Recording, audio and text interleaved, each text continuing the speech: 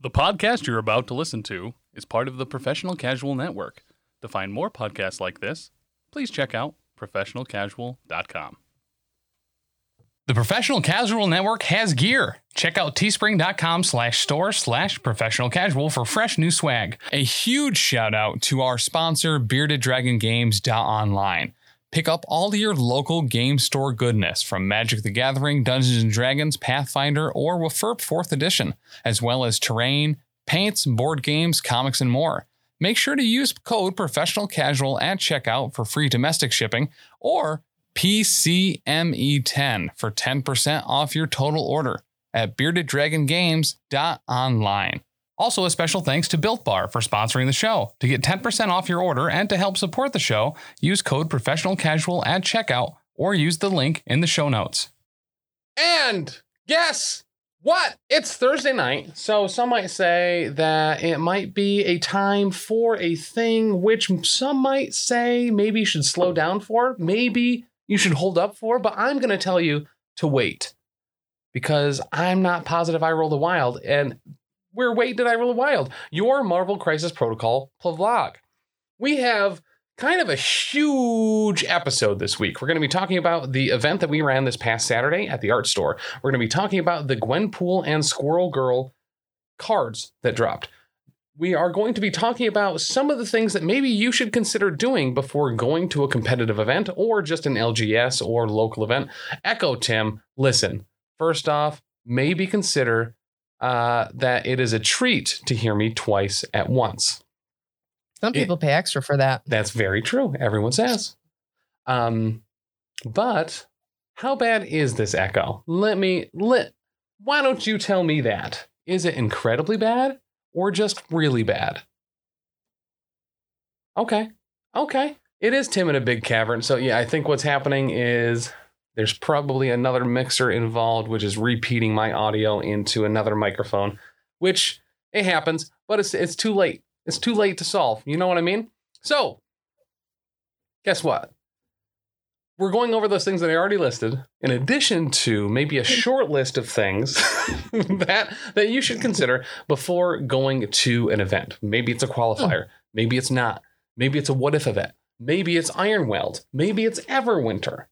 All of these things are coming up and around, and we're going to make sure that you, in fact, know what you should expect and ways to make both your experience better as well as your opponent's experience better. Is there a points redemption to mute Tim? There is, just not today, baby. I'm the only one you can't mute. But what if it's a family wedding? How competitive is this family wedding? That's actually a really good question, but that's something we can absolutely get into. Things to consider before going to an event. Will Ben be there to steal the LVOQ? A legitimate question, 100%. But let's get right into it. So there's all these other things, and we have kind of some special announcements for later. But one big kind of front-loaded announcement is we are part of the Frontline Gaming affiliate program. So effectively what that means is they are sponsoring this show and the network directly. So if you are looking for terrain, mats, all sorts of stuff, including MCP models that are what some might say assembled and pre-painted, or maybe some loosies, like some singles, you can do that over at Frontline Gaming. Make sure to use our link and code at checkout to, whether you're buying event tickets, models, mats, or whatever, that helps support the network directly. And we are very happy to be involved, along with some names like Play on Tabletop, on Tabletop Titans, bunch of really, really, really great creators here that we are going to be hopefully working with in the very short-term future. But that said, as always, one of the very first questions that we ask is games played and hobby thoughts. Dylan, did you know Danny got to play this last Tuesday? That's incredible. Tell me about it. Damn it, Danny, tell me about it. It was great. I got to try out Emma and my quest for my beat stick besties, the Hellfire Club. And I tried out Immortal Hulk. I had Basic Lizard in there as well as Rogue. So it was great. And first time ever right here, we got to see Emma in diamond form. So that was cool. Lead the way. I Lead the know. way in excellence. It was the first time, and both Dan and I have tried to get that Emma to go to that other phase, and you know what? We simply weren't able to do it. We were not able to pilot that Frost enough to get her to be a boss. She needed a more gentle touch to push her into harm's way. A skilled hand. So then she could transform. Oh, that was cool. It was fun to do. And have you hobbied anything this week, Danny? No, but I was super stoked when you said that Frontline Gaming has pre-painted, pre-assembled minis. They do. Like you can buy them that way, which is incredible. I mean, I'm lucky enough that Dan's a completionist, so we will always own every MCP model, painted, done, everything. But someone like me, that's awesome. That's a really cool thing. I am also incredibly lucky that we have so many people adjacent or a part of the network, like Dr. D, Taylor, Lindsay, Dan, Chuck. You know what I mean? That I can just hurl models at and then be like, you know what's really fun? Painting models. Oh man, I can't wait to go home and paint this model. I sure hope no one takes it from me and paints this model for me. And they always do. I sure hope that nobody puts a mustache on this model for me. I feel so vulnerable. It'd be a shame if someone were to take advantage of me and paint all of my miniatures. Oh man, I sure hope no one takes this model and puts rollerblades and cut off jean shorts and a pink tank top on it. Oh man, that would really get me upset. But Dr. D, how about you? Have you played any games this past week? Alternatively, have you hobbied at all? Have you maybe constructed and painted any eye hulks? So I did get to play a game. I got to also play Hellfire. I was determined to try Killmonger in Hellfire, and it worked exquisitely. I took down an Angela like she was nothing. She's a chump. Hell yeah. Nice. And you know what I got as a reward for that? 2 victory points. Whoa. That's I won the game. That's crazy. Happens to the best of us, honestly. If you try, you might also get 2 victory points if you usurp the throne from Angela.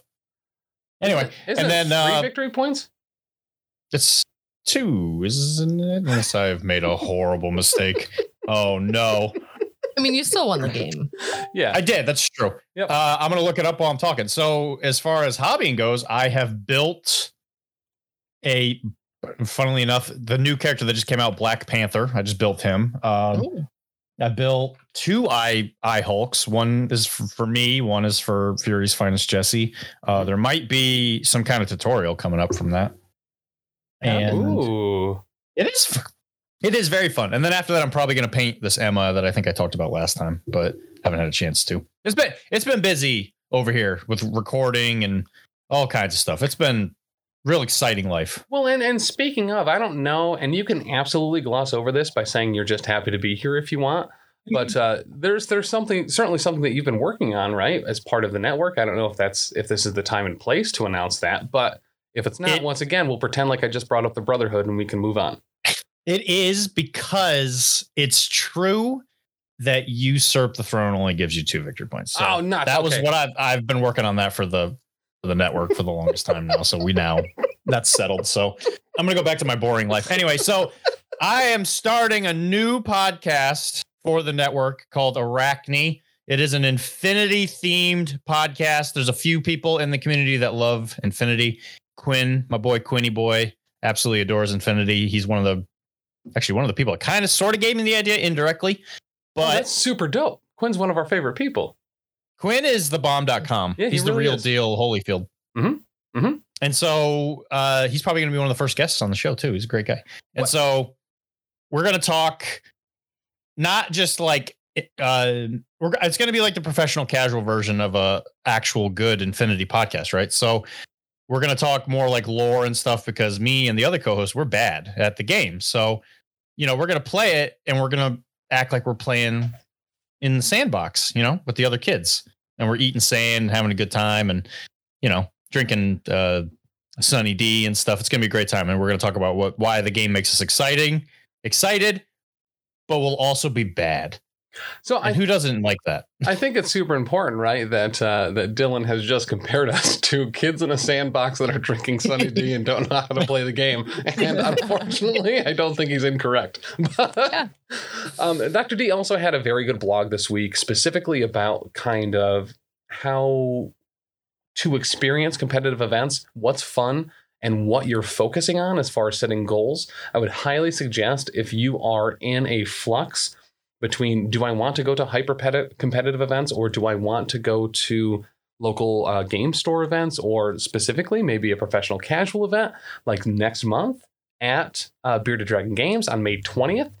Maybe you want to go to a convention like Ironweld, which will be the following weekend, the weekend of May 27th, outside of Boston. Maybe you're not used to events being in the Northeast, and you're like, whoa, I would like to do that. Oh gosh, it's a team event? That's super dope. 3-on-3 team events even? That's double, triple dope. Brian Watson is TOing it? That's quadruple dope. It's actually quintuple dope. There's another secret one hidden in there, but yeah, it's going to be pretty dope. But I would highly suggest heading over there. There's a bunch of blogs as well from Dan about WFRP 4th edition, and including the new 40K TTRPG. He just did a deep dive into the core book that's on there. I would highly suggest checking that out, especially if you are into that space, either 40K or Warhammer Fantasy Roleplay 4th edition. Both are super good. But actually, and to even bring this up, might be a good idea to start listening to your podcast, because the old world actually looks like it might be a real thing that comes out. What a better way to get excited than to listen to a live action role play of a bunch of doofuses running around beating up worshippers of chaos. Actually, that's the thing, is normally us doofuses are the ones getting beat up. Yeah. In that game, for sure. Because it is certainly the old world. So, and maybe you're considering, something along the lines of like, yeah, I never really dipped my toe into Warhammer. It's been a long time since. I will tell you, a Grim Podcast of Perilous Adventure is a great place to dip your toe back in. Or if you're already into it, to just enjoy, as we learned that system from episode 1 all the way up until we currently are in the like 140s, I believe. So, I mean, there's a bunch of great stuff there. You can learn and play and grow in the Warhammer old world mythology right along with us. It's super dope. Just be warned, if you dip your toe in it, you might end up mutated, and that is not contractually. We're not responsible. She was touching her face, but Cordy is up to episode 81 of Gapapa. Guess what? You still got a whole lot more, and then you're going to get to that point where you're caught up, and you're like, nuts. What am I supposed to do now? But it happens to the best of us. Yeah. So Dr. Dizzles, did you already go over what you painted this week? I've skipped it so many weeks in a row. I just really want to make sure maybe I double and triple down on it. I can start talking about Infinity stuff now in some ways. I painted some Infinity stuff. I painted what they call an observant pentient, which is one of the new things that came out at Adepticon, which is essentially a lady in a labor suit with a giant machine gun. And that went really well. But right now it's MCP time. I got to paint Hulk. So he's a lean, mean, green punching machine. He's the meanest and the greenest. Well, and so Danny and I, this past Tuesday on the Power Phase, which is our Tuesday night crisis fight, it's Hecatite, so take flight, right here on the Twitch, where we play some MCP live from Bearded Dragon Games in upstate New York, here where we're holding that event next month. Make sure to check out the Longshanks if you would like to sign up for that. But Danny and I got to play. I got to try out the new MODOK, the Crime Syndicate leader, and Danny got to try out Immortal Hulk. Both seem solid. Very solid. There was like several points. I was playing the Crime Syndicate with MODOK. Danny was playing Immortal Hulk. And after reading the card several times, after hosting a podcast where we talked about the card and what the words on it said multiple times, I still did not know how it worked. In addition to that, I played Mind Games. MODOK's 2 new tactics cards. It's not Imbecile. It's... I'll do it myself or something like that. Yeah, it's something... There's like an exclamation and then I'll do it myself. Yeah. Pretty sure it's Imbecile. I'll look it up. But... Imbeciles? I did Mind Games very incorrectly. I've read that card so many times. Simpleton. There we go. Yeah. Read that card so many times. I was so excited to use it. And then when I did it very incorrectly. And then was able to just through confidence convince Danny that I had done it correctly. And then it took several people in chat redeeming multiple sound redemptions to be like, no, you guys did this wrong though. And it was all my fault. But Danny, what was your thought on Immortal Hulk? Just kind of like broad strokes. Yeah, so I've had some time to think about it and to digest after just the whirlwind that was the game on Tuesday. Mm-hmm. I think there are a lot of words on his card. Just straight up, a lot of words. And I think that if I try him out a couple more times, I might get the hang of him. I do really like the immortality token idea. I do wish that I'd been a little more conservative with his power, because if I had been, he would have been able to heal more. But I also wanted to try out everything that he could do and showcase that on stream. So I feel like it was ultimately worth it in the end, but definitely being a little more conservative, making sure that you have enough power to really be able to regenerate that stamina. And it's a lot for 7 points, man. You know, when we played an 18-point game, so 7 points is a lot to invest in somebody, but it's still fun. I completely agree. And hearing some of the other murmurings and stuff online, people are like, "Oh, well, he's not as control-y as regular Hulk." It's like he still has a Gamma Leap, he still has a throw, and throws on both of his attacks. He's still an absolute control piece that just confuses your opponent and how you're actually supposed to deal with them. It's a lot, and it will make you double, triple, and probably quadruple guess what you're doing, both with him and against him. Yes. And honestly, like my biggest fault with using Immortal Hulk on Tuesday was just my own like ignorance of I should just have moved him away and not attacked Elektra. Wasn't even thinking about martial prowess and him getting hit in return. And that's ultimately what took him out. So I should have just moved him away because he was just going to heal one every turn and, you know, just let him kind of bulk up a little bit more. Just wait it out in the wings, or at least make you come to him to have to finish him off. So it's just like a rookie move. Well, and that's the thing is I don't even think it was a rookie move. Like it's one of those things like between Viper and Viper Strike, which no one would ever give credit to whatsoever. Gamora's or Elektra's. I'm sure there's a couple more out there, but I mean the odds were so low of that doing no damage, especially from Immortal Hulk, who has a bunch of like it was really kind of an extreme roll. To have that even take place. I think I blocked 6 on 5 dice or something like that. So it was insane. Yeah. Yes. So I don't think that was a bad play or a misplay at all. I think the odds were in your favor there, and it just, dice be dice sometimes. And maybe quite often in MCP specifically, but dices be dicing, you know. I will say based off that game, I do love the new MODOK a lot, like an absolute ton. I think he works very well in Hydra. I think he works very well in Crime Syndicate. That new affiliation ability, being able to convert a die to a hit or a block if they are contesting. After the Crisis rework, there's significantly more objectives on the table. The odds of you sitting on a point with MODOK with a rather rangeable builder as well are probably pretty high. Holding things like senators, scrolls, ambush tokens, hammers, or even everyone clumped up on researcher. Like as long as you're contesting, you can get that, cosmic assassin or whatever it is that Gamora has that turns a blank or a block into a hit, or maybe a hit into a block on a defense roll. It's very universal. I love it a lot.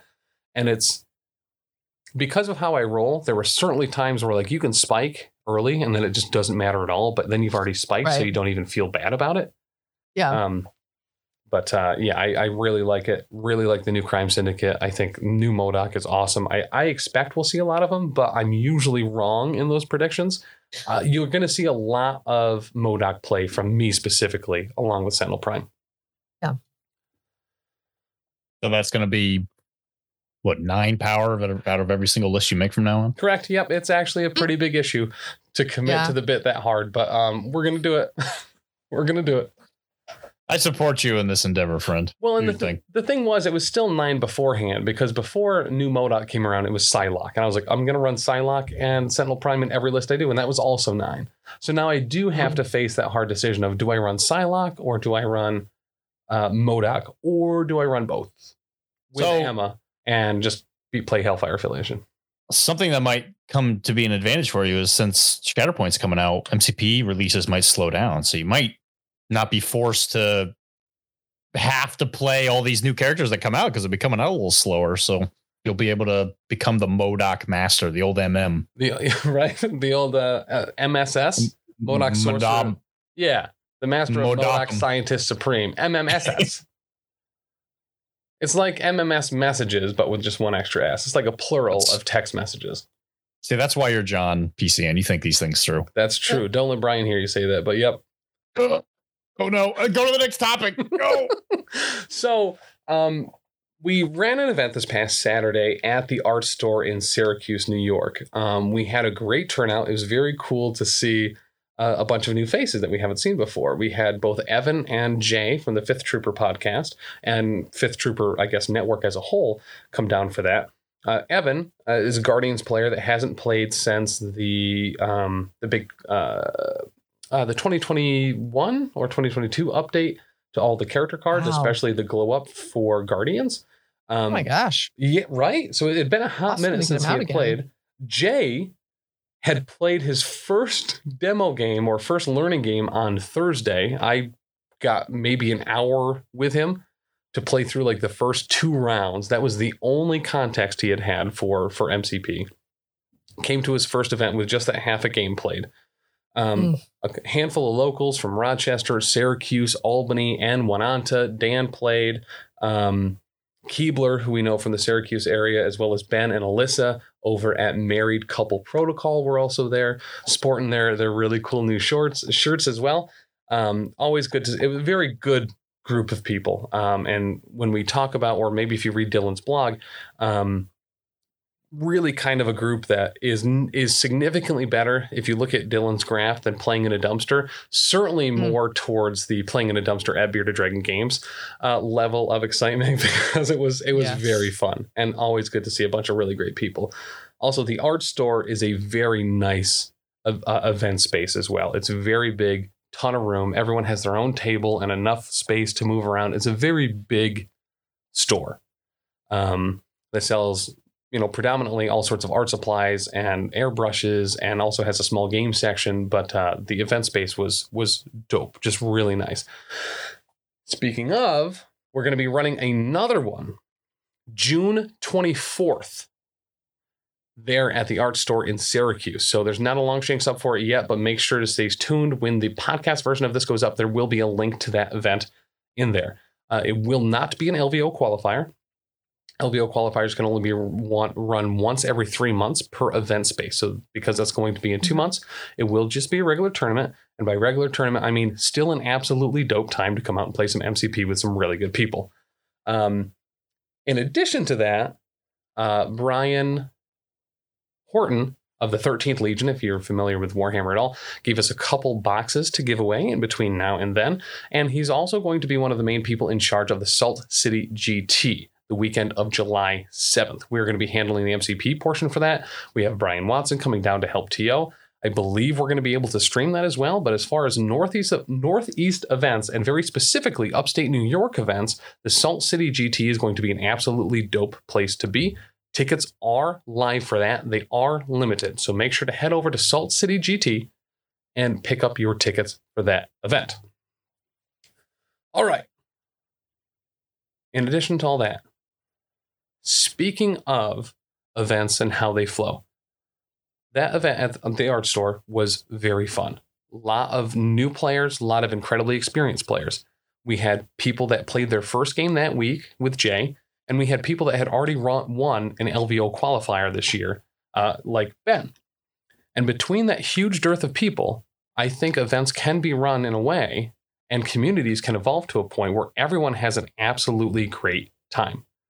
So, one thing that we really wanted to get into tonight before we get into the Squirrel Girl and Gwenpool tactics cards, which I will say are just absolutely stellar and on point.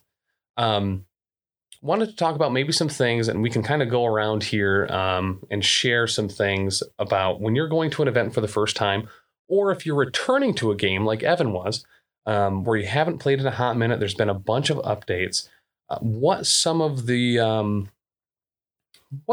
go-tos that you should really make sure that you are keeping in mind, whether it be how you are approaching the event as a whole, whether you're approaching list building in a particular way, and how you approach your opponent and the vibe that you are going to try to go for.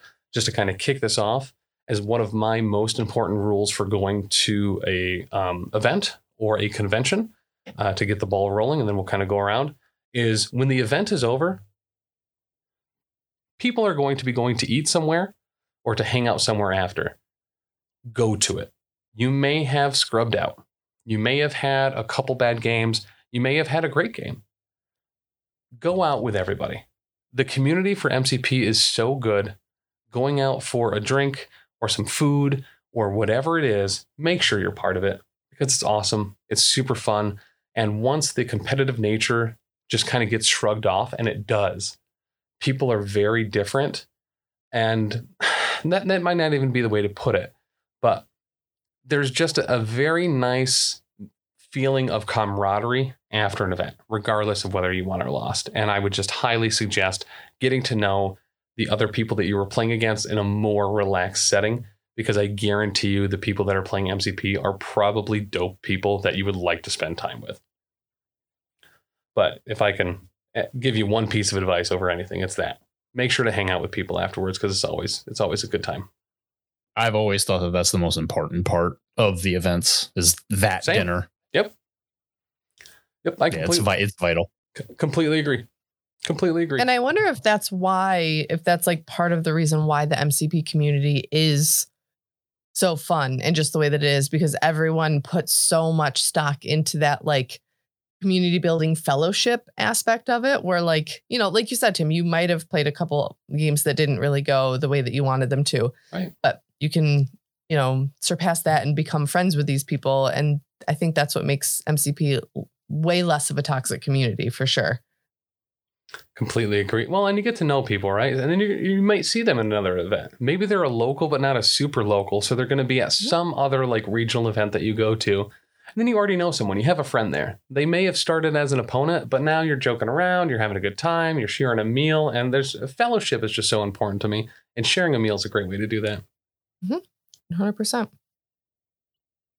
All right. That's when the big promises happen on the broken chopsticks. It varies. Sometimes you become a Sentinels player overnight.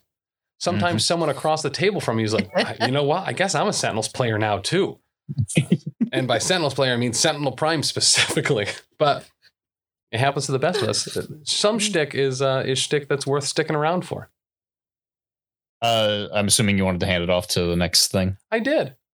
So, running off of the article, one of the big important things I've always told people to follow through with is when you go to an event, be well aware of what your goal is, because if you achieve your goal, no matter what happens, you have succeeded in whatever it is that you're trying to do. So if this was your first event, showing up on time, make it real easy goal. You just walk in, you're like, boom, I've already done it. I'm here to play 5 games or however many games I think I can handle. I've achieved my mission. I did it. I'm the real winner here. And if that's your goal, great. If your goal is to go, hey, I want a positive win-loss ratio. Guess what? You don't have to be the winner of the entire event to have a positive win-loss ratio. That's true. Yep.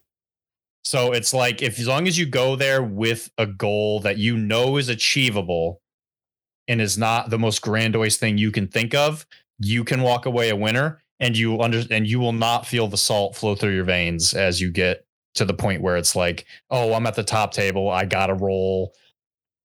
Every single roll has to be a spike, or everything I decide on has to be the game winning move. And it just takes a lot of that pressure off of you. So if you go there and you feel like you've done what you've wanted to do, then the dopamine will flow and everybody's a winner in that regard. And it's always important when you go to these things that not everybody has the same goal. Yeah, sorry, go ahead. And I was gonna say that misunderstanding between those two goals is usually where the bad interactions happen at events, which are it's a good thing that those are actually very rare, thankfully, especially in MCP. Yeah. And very lucky that they're so rare in MCP too, because it's one of the things that's made me stick with the game for certain. Is I've certainly fallen out of other games because they get a little bit too much. And even when you're winning, you still like didn't enjoy yourself because like just the air in the room is not positive. Yeah, there's definitely some people that are butts to play against. And really, I think just to kind of piggyback off of what Dr. D said, your only opponent at an event should be yourself. Like to do better than you did before, to try something new, or to just improve on what you've been working for. The championship at the end or making it to the finals really isn't the last goal. You're really competing against yourself at the end of the day. And whether that's making a friend or being a better opponent, which I think a lot of people should focus on just in general and have in their kind of radar as a checkbox. There's a lot you can do to have a good time and make sure that you are making the community better as a whole. And it is true that when you go, like my version of this is Rob Reel, who is popped up on the stream multiple times. He's from Jersey. Every single time I see that guy at an event, it always just makes my day. Same. You will make friends that you just absolutely adore seeing. You don't even expect it, and you just bump into them at these weird serendipitous moments, and you're like, this is sick. Yeah. And then you just, again, overall, much more positive experience. Rob very specifically is one of those people that like bad luck seems to follow him. Like his opponent at event is in fact Black Cat because he's not critting off a wild just ever. But no one crits off a wild. Some might say maybe that was just an incorrect statement to make. But his disposition normally afterwards is he's like, you know what? Okay, whatever. It happens. And it's really nice. I like to see players like that in general. He'll have his day. He'll have his day where he gets to bully somebody like Ben. And so another piece of good advice I think is really good in many different philosophies, especially like because I study Stoic philosophy. They say Seneca says, Seneca and Marcus Aurelius, who's a Roman emperor, he says, when you go somewhere, always be the student. You will never learn anything. My advice. Okay, well, there you go. Always go there. Don't just think you know what's going on. You know what, Danny? Take it away then. Boom. Yeah, I mean, I was just going to say, this is a tricky topic for me because I've never been to an event as a player. I've only covered commentary. But just trying to like translate this to aspects of my life where I can connect, like I do CrossFit competitions. And one of my big things is like, I'm very confident in my abilities with that, but I always want to pick up from what other people are doing and like look at their techniques and focus on what other people are doing, what lifters they have on, what are they doing beforehand, what are they fueling with, and kind of just taking those and tucking those like into my back pocket so that I can kind of like analyze that at another time. And I think that totally applies here where you can learn something from any other player who's at an event. And I also think too, though, if you are a very experienced player, like if I ever go to an event, I really hope that I get some nice people who I play against who are willing to just not take it easy on me because I want to play a fair game, but to teach me, something so that I can get better because everybody starts from somewhere and I will be, terrified the whole time and it'll be fine. But be a student, also be a teacher if you have the capacity without actuallying people to death, because that's not a great way to teach people. If you have contacts, wear contacts because it's difficult to say, while pushing up contacts. Yeah, true. It's true. And bring a thing of glue because odds are pretty good that Tim's going to have a model in his cup holder. So you're not wrong. Yep. What a call out. You'll make a lot of friends if you bring glue to a tournament. Yeah. Yes, you will. And just think of the day that you save too, bringing some glue for someone that has a model or a Malekith wing or a Psylocke sword or an Ultron arm or an Emma Frost arm or a Spider-Man arm or a Black Widow arm. Really, I've broken a lot of arms off my models, and just having someone there that has glue is actually very, very nice. But yeah. And I think too, there was an example of this. I'm going to just once again piggyback off of somebody else. But there was a game, I think it was round 2. Jay from the 5th Trooper played against a gentleman from Albany named Roland, who ended up getting the LVO qualifier spot. He got second. Ben had gotten first. So it defaulted to the next person in line, and that was Roland. Roland was playing Shield. And as far as a icon of what you should be like, especially as a very talented player. In that second game, Jay had only played one full game and then a half game with me. It was kind of a runaway. He was playing Shield and just, we know how Shield is right now. It's a kind of a murder squad. And he was way ahead. And he spent the next few rounds helping Jay play exactly how he should have, giving him advice on some of his cards, his tactics, when to time things, how to specifically work against shield. He could have just walked away like 18 to 7 or something like that, but he stuck with it, played through the whole game, and took those additional rounds to help a newer player find some of the more nuanced rules, especially in his own roster.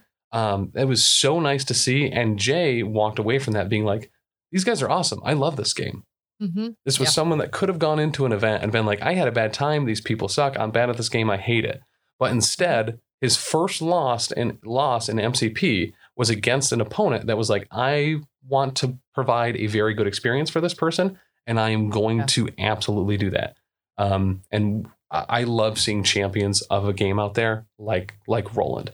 I'm super happy he got that LVO qualifier spot, because I would like to see that guy a lot more. And he's a local, and that's just one of the things. You go to an event, he traveled pretty far away for it. We traveled pretty far away for it, and absolute champion of the community. That guy, really, really happy he was there. And I think that's a huge way that we'll build the community to get more people to go to events like that. You know, now that it's safer to go and do these in-person events, especially like we have that, like you were saying, the non-LVO qualifier up in Syracuse, that's a lot less intimidating for a lot of people who are kind of more entry level. Like, that's how you're going to build a community and get a really round, robust group of people who are playing all over the place. Yeah.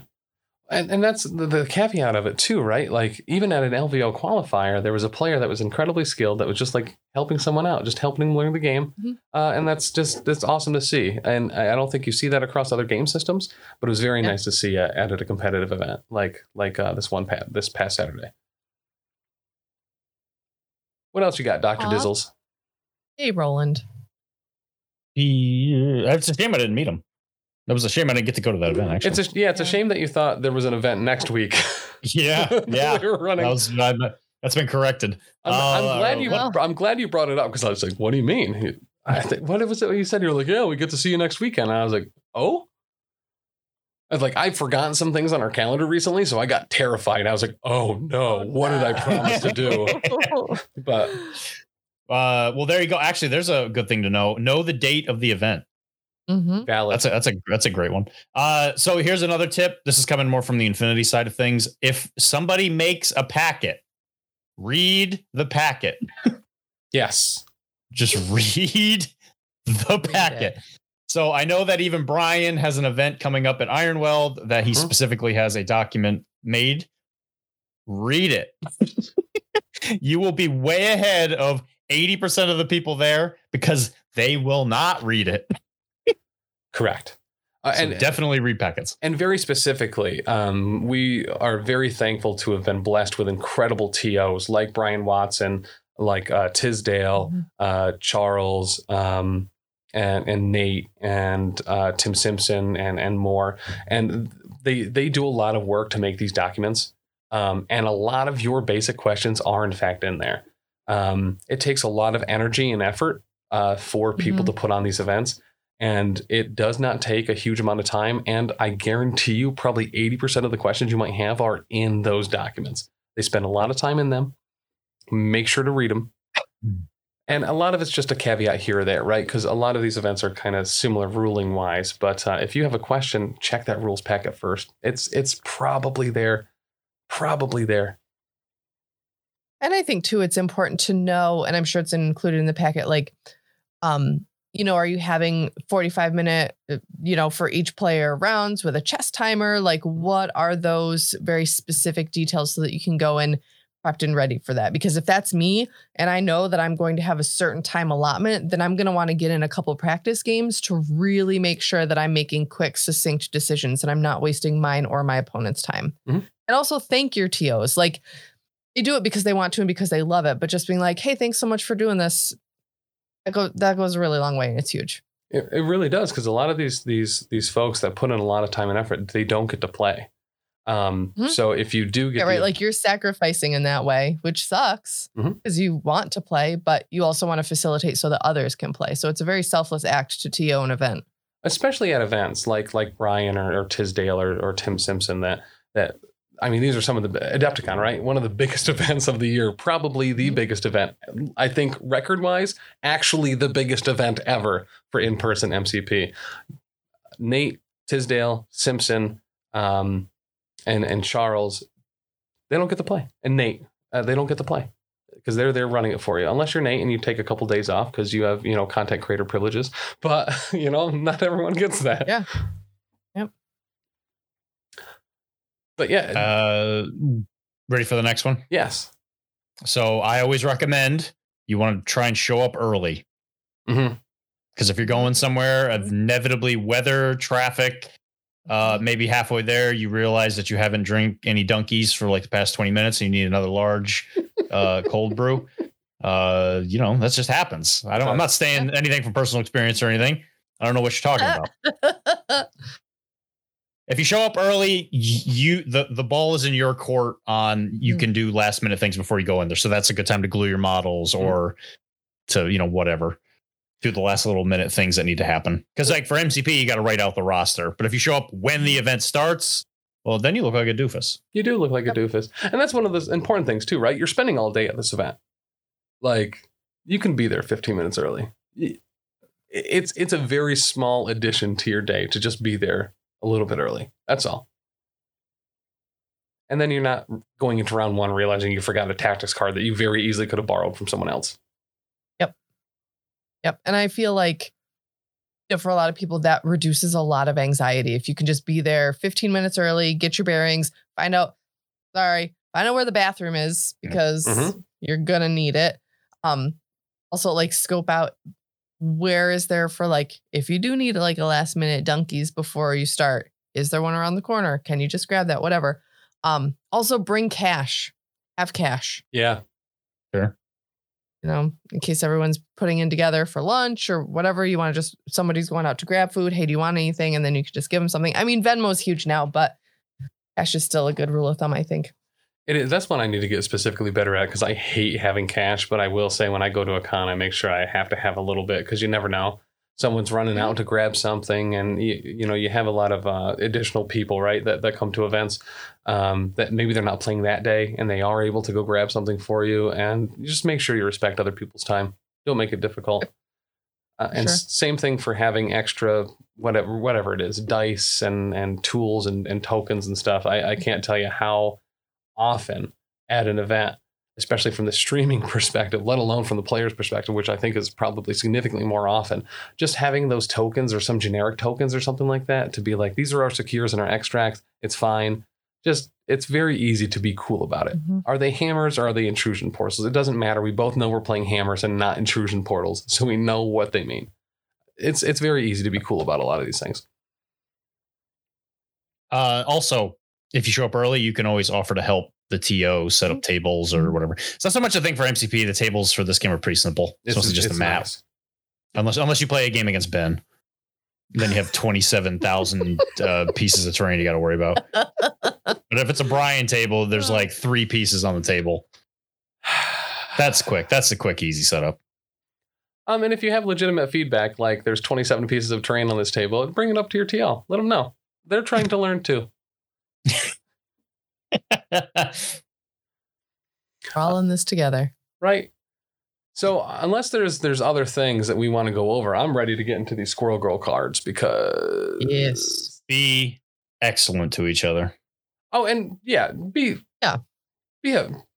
fun. You're there to have a good time. Do it. Yeah. Mm-hmm. And even if you get tilted, just be like, hey, sorry, dice or whatever's kind of on your mood. Just tell them. Just be like, hey, I'm getting a little tilted because of whatever. Give me a sec. And then you go into the bathroom, have a good cry. I recommend get into one of the corners and really just make yourself tiny. Press yourself really deep into that corner and just get it out. Just get it all out. And set yourself a timer. Yeah. Let yourself try for 3 minutes. Set the timer. Once it's done, you're done. There are chess clocks for self-crying, and they're important. You know what I mean? We're all there to get that emotion out. And sometimes that's throwing terrain, and other times that's, in internal emotions. But that's what events are for. But yeah, just for real, like Dr. D said, just be excellent to each other. It makes a community grow in very legitimate ways that are just stellar. It's very easy to get caught up in the competitive nature, even if it's not a competitive event.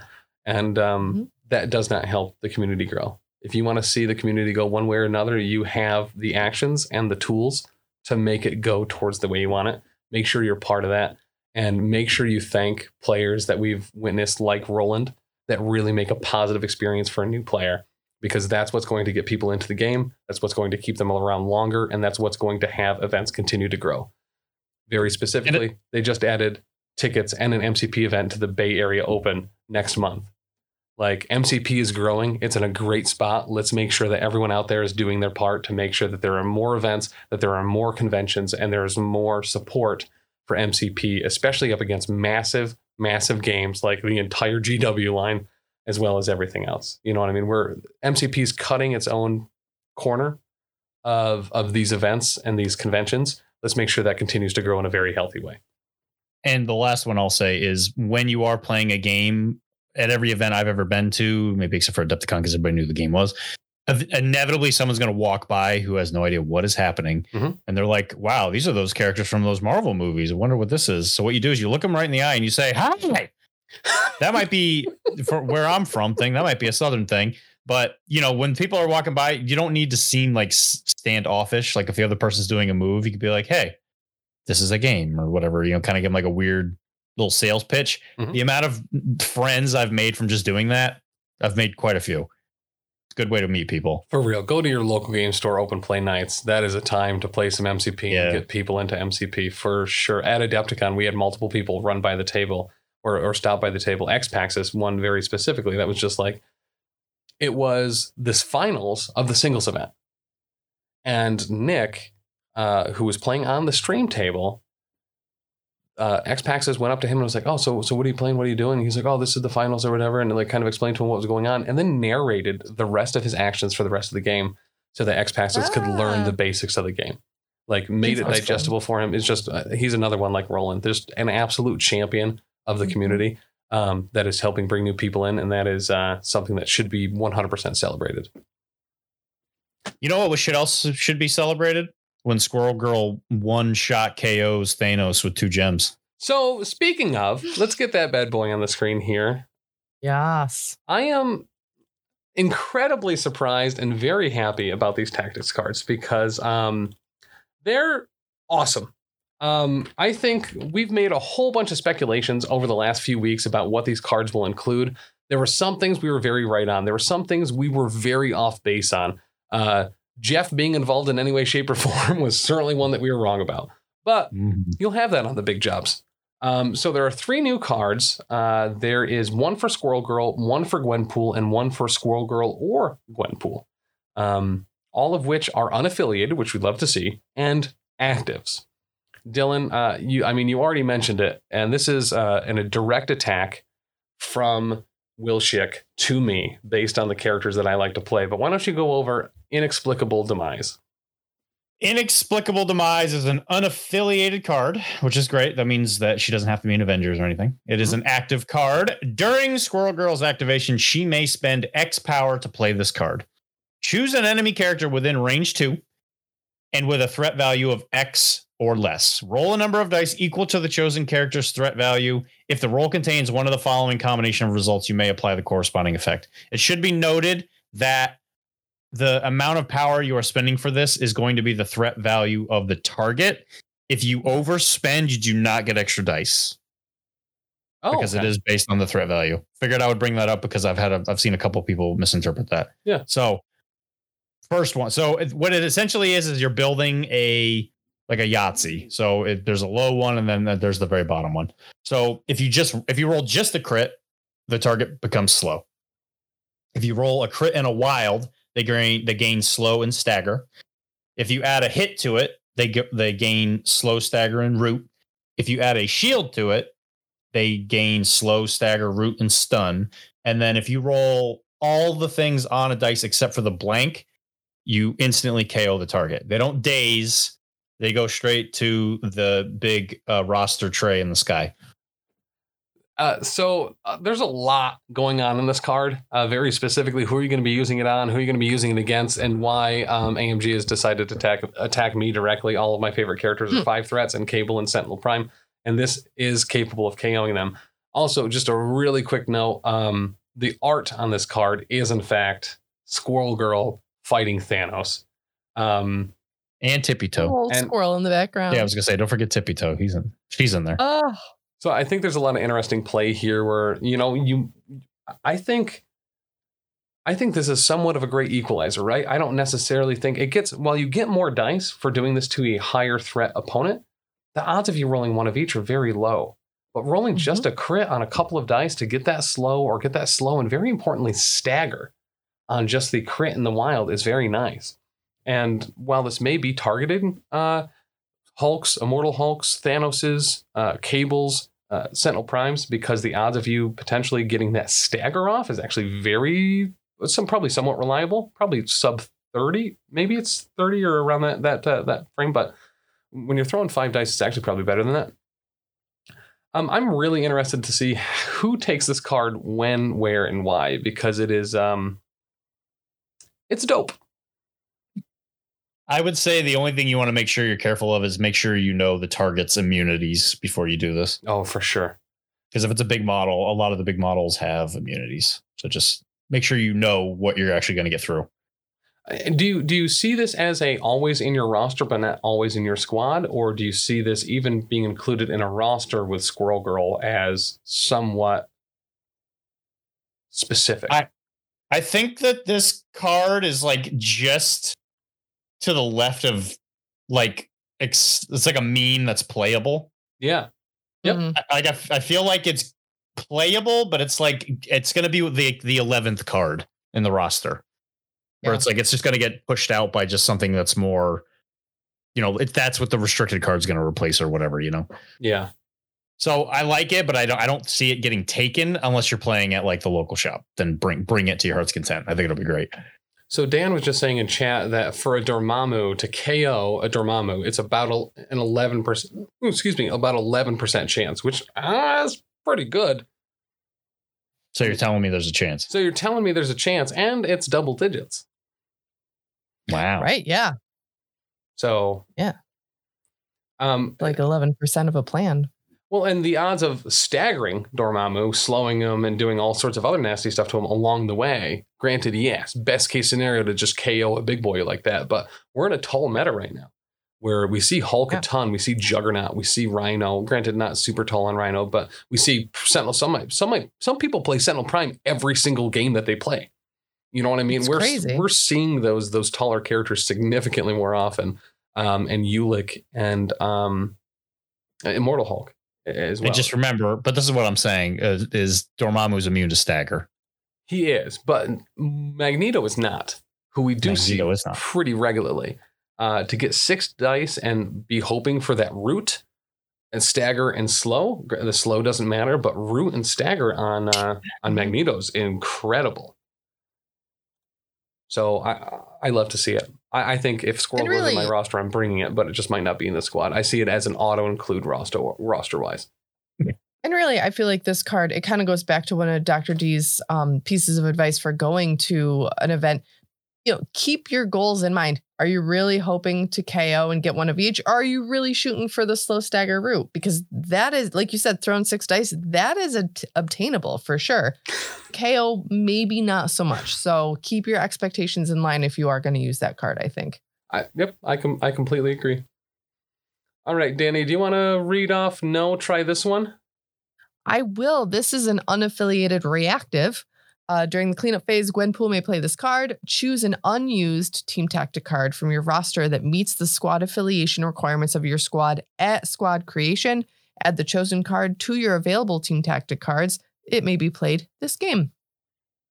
I mean, that's kind of cool. If you're like, oh no, shoot, I should have picked that one instead. Boom, there you go. Right, especially when so I really like this. I'm curious how often we'll see this. So it's only Gwenpool, but it is unaffiliated, and it can bring in effectively something you left behind. So some of those big kind of like, I need to have Grievous Wounds, for instance, in case there's a Mortal Hulk there. I can bring in try this one instead of Grievous Wounds, because I don't know for certain that Immortal Hulk is going to be there. I don't know for a fact that, this, that, and the other thing is going to be there. You can kind of hedge against it.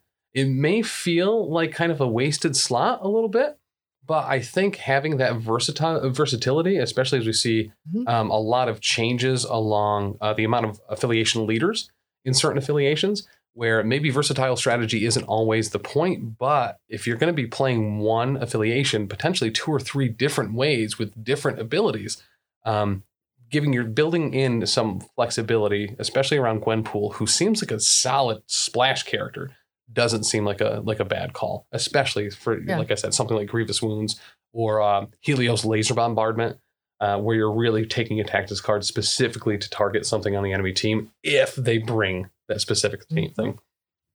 How many times, how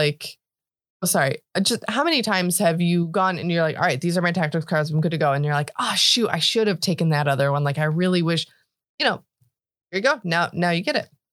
So this may seem and like it doesn't cost anything. Correct. Yeah. There's no real cost to it outside of that tactics card slot. 3 power. 3 power. Yeah, that's no, it's not. Oh, no, it doesn't cost power. Oh, I'm thinking of the next one. Sorry. It's 2 victory points that usurp the throne. It's 2, right. Duh. I should have known that. And speaking of not necessarily usurp the throne, but this card and Gwenpool are now stapled to a very specific character for me. I'm going to give chat just 10 seconds to figure out who this is. It should be obvious.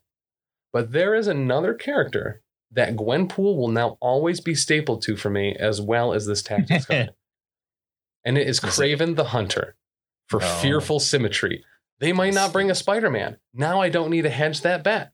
They might not even have Spider-Man in their roster, but you know what? They could clone it in. They could High Council it in. I need to be ready for it. And Gwenpool is going to allow me to bring in that Fearful Symmetry whenever I might need it. Dear listener, in the comments below, like and favorite your favorite amazing Tim list building idea, because they're all too good. We can't list them all here. You got to tell us which one's your favorite, because they're all too good and cannot be repeated for the sake of humanity.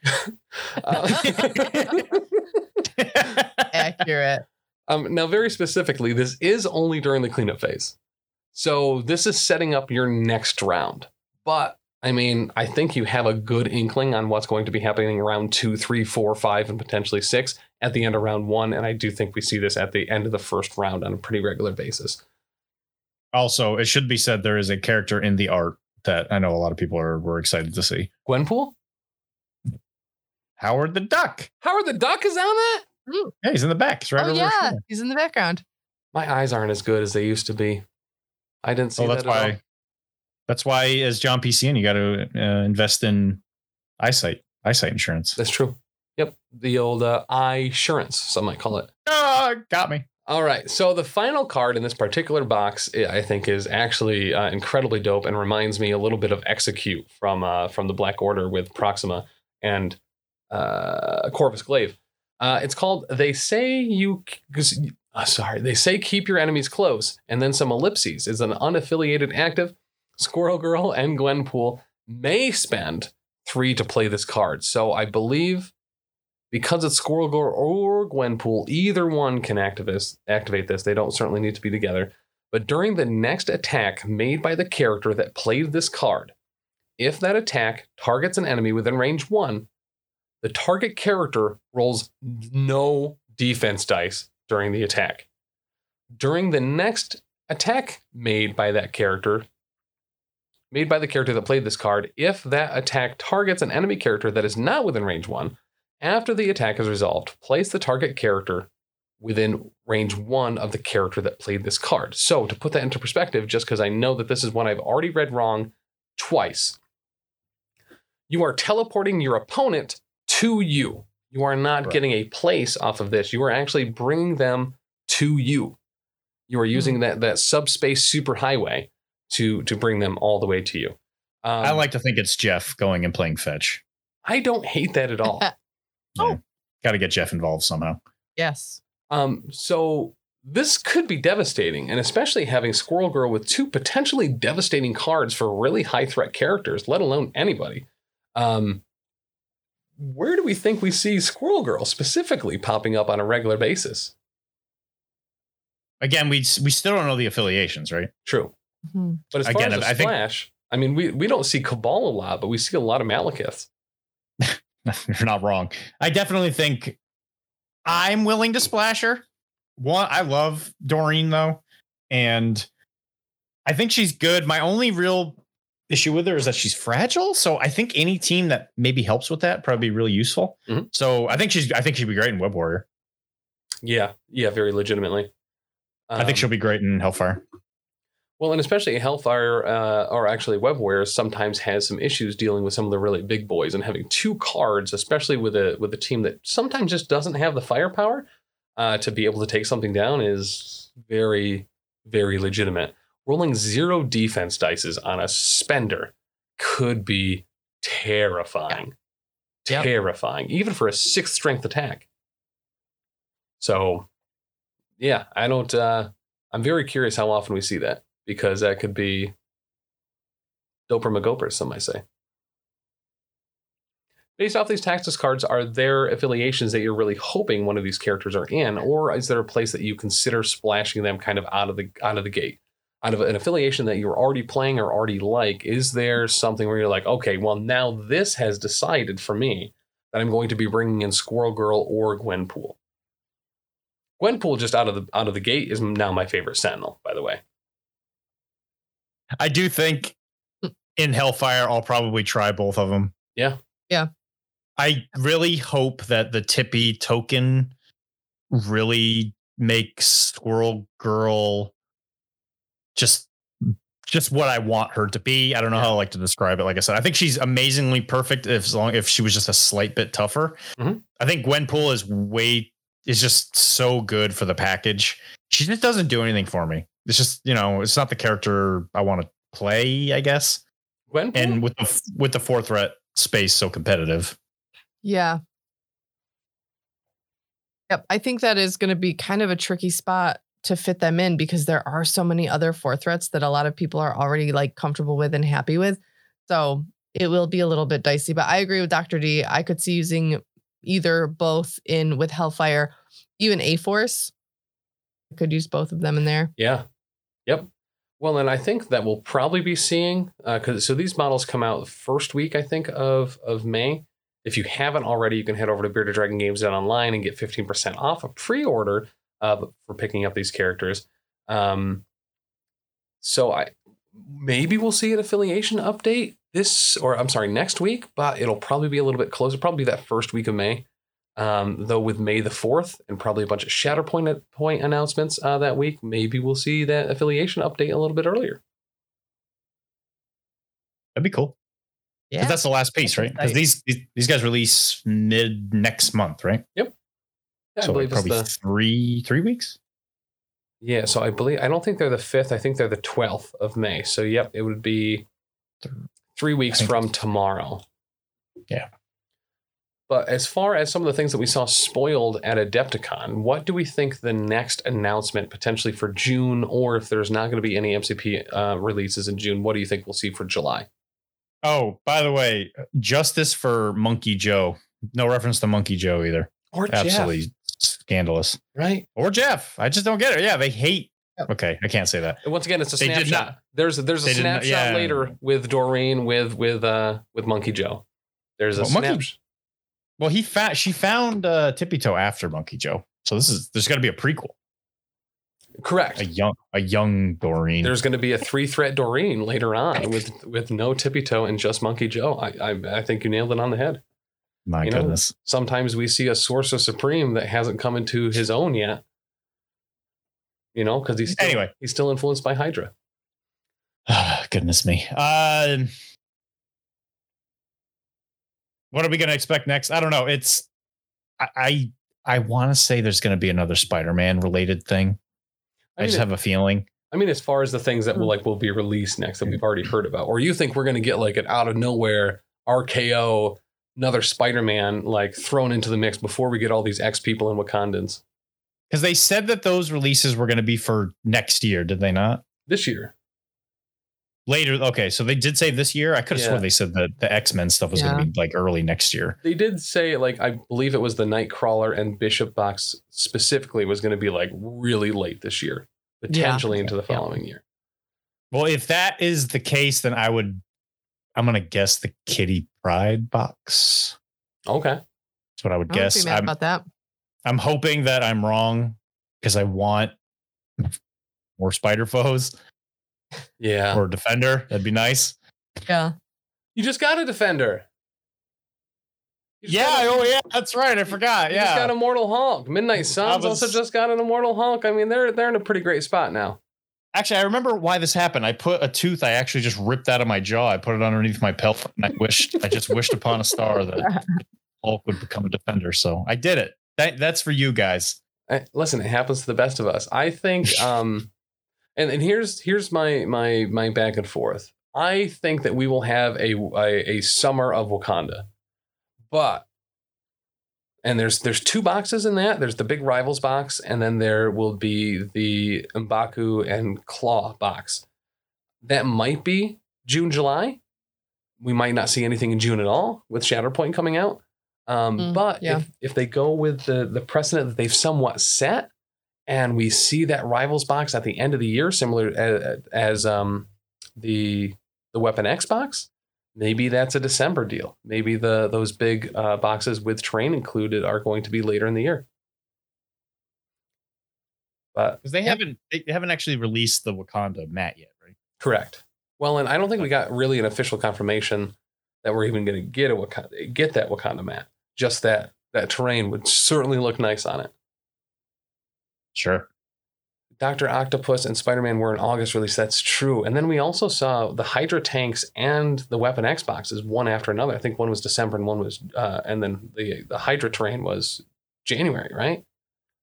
So they have a formula to the release schedule. I keep trying to pin it down as what comes out, but there's definitely a formula to it because it was Brotherhood release, then it was Spider Foe, and then it was something that wasn't, and then it was another Brotherhood release, and then it was another thing that was kind of Spider-Man related. There was some kind of formula to it. I've been looking at that cork board with all the strings attached to it, and I've been trying to figure it out, but I've slowly been losing my mind. I don't know what it is, but there's definitely a formula to it. So for some reason, I think there's going to be one more release that they've kept in the crack. I would love that. Yeah. Silver Sable and Shocker. I would be so down for that. It wouldn't even be funny. Silver Sable would be sick. Right? Shocker, he'd be a 4th threat for some reason, but that'd be sick. Yeah, I don't hate that. All right, I think that's going to wrap it up for us here this week. Make sure, if you haven't already, thank a local TO, thank a Brian Watson, thank a Mr. Tisdale, thank a Charles or a Nate GG or Tim Simpson or the guys over at Second Wind or at the Wicked Dicey events. Once again, there will be a pretty dope event outside the Boston area. Some might say within the Boston reaches next month, Memorial Day weekend. Check out wickeddicey.com to get tickets for Ironweld. We will be streaming it. We'll also be streaming Wicked Dicey's other event in December, Everwinter. It was an absolute blast last year. Bunch of great stuff happening here in the Northeast. So Ironweld, May, Salt City GT, July, and Everwinter in December. In addition to all those, all sorts of events at Bearded Dragon Games and Hobbies, the art store, in addition to all the frontline gaming stuff as well. By the way, if you were at LVO or whether you watched our coverage of LVO this year, one of the big questions that we got asked were, when are those Hydra mats coming out? They're out. They just got released. Frontline Gaming has 2 new mats out for MCP. I would highly suggest, if you are interested in them, using the link in the show notes to head over there and grab them. They look awesome. They're super cool. And everyone loves more mats, right? But huge shout out to Frontline Gaming, who has sponsored the Professional Casual Network here for MCP. We're going to be at as many events as we can be over the next 12 months, and it's going to turn out to be that's quite a lot. If you missed our art store event this past Saturday, there will be another one June 24th, which will be just after the Atlantic City Open, which will be just after, I'm sure, 13 other things that we'll be doing in between now and then. Thank Just you so a handful. Correct. Yeah, it's a couple handfuls. Because as Chuck has said, if you got a fistful of dice and more dice in your pocket, then you got a fighting chance. And we're just swinging left and right, now. And if you want to hear me make that Scrappy. reference in an Infinity podcast, keep your eyes open for Arachne. Should hopefully be out next week. It is currently up, the trailer for it, on all podcasting platforms. So make sure to head over to your Spotify's, your Google Podcasts, your Apple Podcasts, your Podbeans, or whatever podcatcher you use. Go over and sub right now to Arachne, an Infinity podcast, part of the Professional Casual Network, and hosted by one of my favorite people in the world, which is Dr. D's Dan. friend. Oh. Oh my goodness. I had no idea. That's embarrassing. But thank you so much, especially to our patrons and the people that support us here on Twitch with bits redemptions, subs, gift subs, and the whole nine. We really couldn't do this without you. So head over to professionalcasualnetwork.com if you want to read blogs and see all of our other stuff that we do. But patreon.com/professionalcasual to help support the Patreon, get access to the Discord, get access to podcasts a week early, video for all of our actual plays like Lost Omens, a Pathfinder 2nd Edition podcast, or Gapapa, a Warhammer Fantasy Roleplay 4th Edition actual play. We have also additional podcasts of both of those systems, the Slithering and Settling the Southlands on the Patreon, as well as the entire back catalog of Elite 8 Showdown, if you wanted that for some reason. But massive thank you to our King Dean Doppelgangers and our professional cake sitters, including but not limited to Tisdale, Bastion, Rob, X-Paxis, Charles, Dr. D, Dagna, Devil Pup, Otis, Leroy, Bicon, Iron Maze, sorry. Why are you only holding up 10? That's like 13 so far. Wizard Skills, Tony Hot Hands, Cider Drinker. Was that all of them? There's 15. You missed Hot Hands last time. I think you got it. Gotcha. Beautiful. And There you go. and Cider Drinker. But guys, thank you so much. We love you all, and we'll see you Tuesday for the Power Phase, where we're going to play some Marvel Crisis Protocol, what some people might consider live. Bye. Thanks so much for listening. If you enjoyed this show, check out all the other great shows here at the Professional Casual Network. Like what, Danny? I'll tell you. On Mondays, we've got the Lost Omens podcast, our Pathfinder 2e actual play, hosted by me, playing through the Extinction Curse AP. Also, streaming on twitch.tv/Professional Casual Network at 7 p.m. Eastern Time, you can check out, the Power Phase, our Marvel Crisis Protocol live battle report show. On Tuesdays, the podcast version of Wait, Did I Roll a Wild? Our Marvel Crisis Protocol vlog is available. On Wednesdays, alternating releases on the Patreon, we have Settling the Southlands, our homebrew Wolfthorpe actual play, and The Slithering, a Pathfinder 2nd Edition actual play. And on Thursdays, live at 7 p.m. Eastern Standard Time on twitch.tv/Professional Casual Network, we've got Wait, Did I Roll a Wild? Our Marvel Crisis Protocol vlog. You can also check out back episodes of Elite 8 Showdown and the first 39 episodes of the Lost Omens podcast, the first 24 episodes of Settling the Southlands, and the first handful of episodes of The Slithering on the YouTube at youtube.com/TheProfessionalCasual.